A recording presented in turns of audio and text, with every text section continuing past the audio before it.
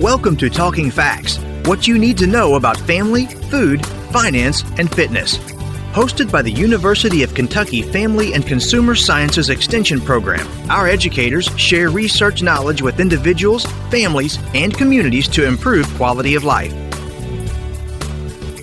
Hello, and thank you for listening to Talking Facts today. This is your host, Dr. Jennifer Hunter, Assistant Director for Family Consumer Sciences Extension at the University of Kentucky. Today, I'm pleased to have back with me Alex Elswick, Extension Associate in the Department of Family Sciences. During one of our more recent episodes, Alex joined us to discuss what is addiction.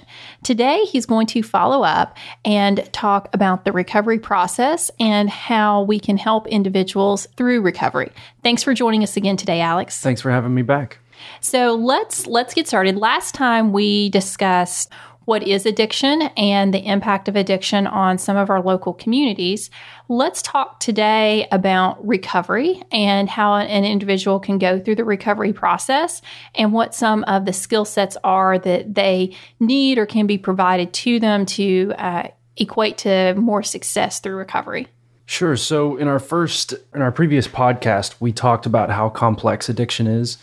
And I think in many ways, recovery is an equally complex process. I think oftentimes lay people think it's just a matter of going to treatment or to rehab, and sort of the phrase we hear often is drying out, becoming abstinent from drugs and alcohol, and that then a person just needs to muster the willpower not to use again. And unfortunately, that's woefully inadequate. Oftentimes, people will need to go to various forms of treatment. That might be individual counseling. That might be inpatient treatment, outpatient treatment. Could be using medication. In the case of a person who's addicted to opioids, you can use various medications. Two important points about that. Really, one, only 1 in 10 people who need treatment actually get treatment. And number two, a lot of people are surprised to find that the majority of people who have a substance use disorder actually recover without formal treatment. Really? It's a process called natural recovery. And the reason that I bring that up is because it speaks to the need for recovery resources in general. And so this study of natural recovery came out of a study of middle-class people who were addicted. And what the authors of this study found is that a lot of middle and upper-class people were recovering without treatment. And what they realized is it's because they had all these resources that they needed to the point where they didn't actually have to go to treatment necessarily. They could recover without it. And so when we talk about these resources, what are we thinking of? We're really thinking of everything that it takes for a human being to be healthy. So for instance, they need stable housing that enables them to feel a sense of safety and security in an environment that's free from drugs and alcohol. Right. They need food security, so they need to know where their next meal is coming from. For some people, that may mean they need government benefits. They need to take care of their finances. One of the big barriers that people often face when they're in recovery is bad credit, lots of debt. They have criminal records oftentimes, which means it's harder to get a job, harder to get an apartment and stable housing, hard to get a loan, hard to get a car. And all of these things create all these challenges that make it harder to recover. So really what you're describing are basic life skills that an individual needs to be successful.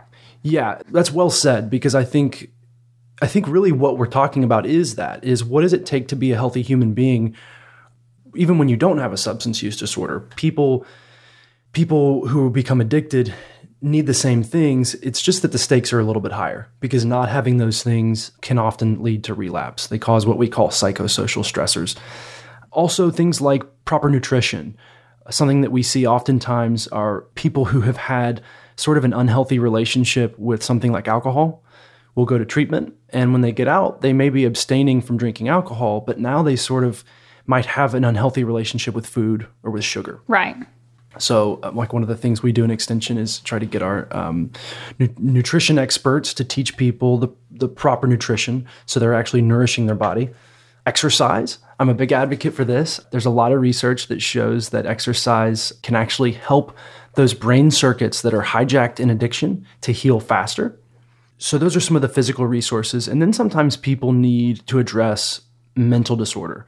I mention this at every opportunity because there's a a strong likelihood that a person who has a substance use disorder or an addiction, that's what we call an addiction, may also have a co-occurring disorder like anxiety or depression.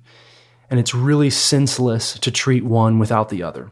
So for someone that goes through the natural recovery process that you just explained, so essentially they recover more or less on their own, do those disorders often go, those mental disorders often go undiagnosed, or is that something that they're able to recognize through their recovery process? I think what many people find who go through a sort of natural recovery process is that, at least in some cases, in the case of anxiety, for instance, a person may have been self-medicating their anxiety by using drugs or alcohol. And when they finally get the proper treatment to manage their anxiety and they're no longer experiencing those symptoms, now they no longer have a need to cope with drugs or alcohol. And that's certainly not the case for everyone. Right. But that may be the case for some. And then there are all these social factors that you have to address. So you have to find a new network of friends.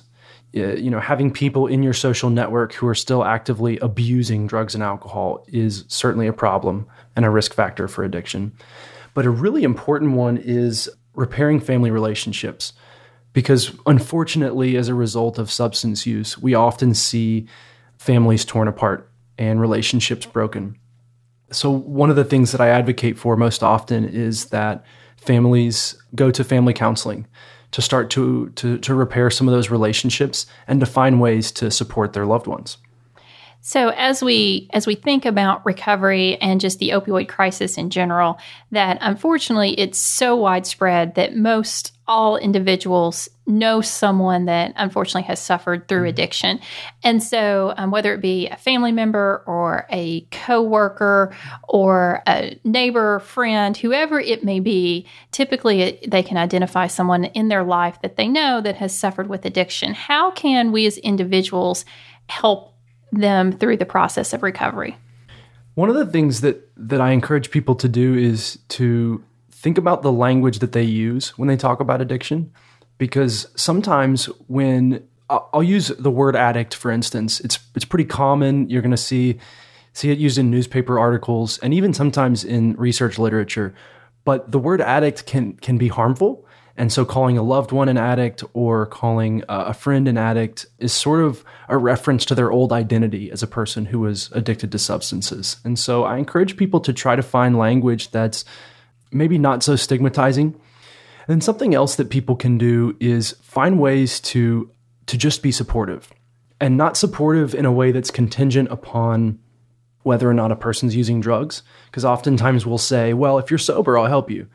But that's sort of an easy way out, because everybody wants to help a person who's doing well, right? Right. I mean, we can all get on board with the comeback story. What's a lot more difficult is being supportive of someone when they're struggling. And it's easier to do that when you remember that what a person's dealing with is a brain disease. Right. Good points. Other information that you might have to share with us in terms of just understanding the recovery process better? Yeah, I hear people talk about loved ones who graduate from treatment.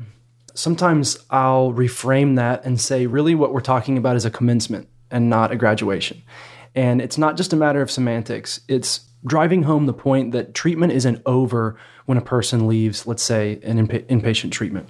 It's really the beginning of a lifelong recovery process, because as we said in the first podcast, addiction's a chronic disorder. So like these other chronic disorders like hypertension or heart disease or diabetes, it has to be managed every day. You think about a friend of mine, for instance, who has diabetes and who has to check his blood sugar and take insulin every day. He doesn't do it once and cure his diabetes, right? He does it every day to manage his disorder. And the same is true of addiction, just like other chronic disorders. So people have to find ways to manage their disorder on a day in and day out basis. Right. We have the opportunity to work together quite a bit. And so I have the opportunity to talk to you quite often and pick your brain so that I can learn more about substance use disorders and the recovery process. And I appreciate you joining us today and having the conversation, because I think as average consumers, the more knowledgeable we are, the more that we understand maybe what someone else is experiencing, the more that we can benefit and serve our local communities. Absolutely. Thank you for listening to Talking Facts. We deliver programs focusing on nutrition, health, resource management, family development, and civic engagement. If you enjoyed today's podcast, have a question or a show topic idea, leave a like and comment on Facebook at UKFCSEXT. Visit us online at fcs.uky.edu or contact your local extension agent for Family and Consumer Sciences. We build strong families. It starts with us.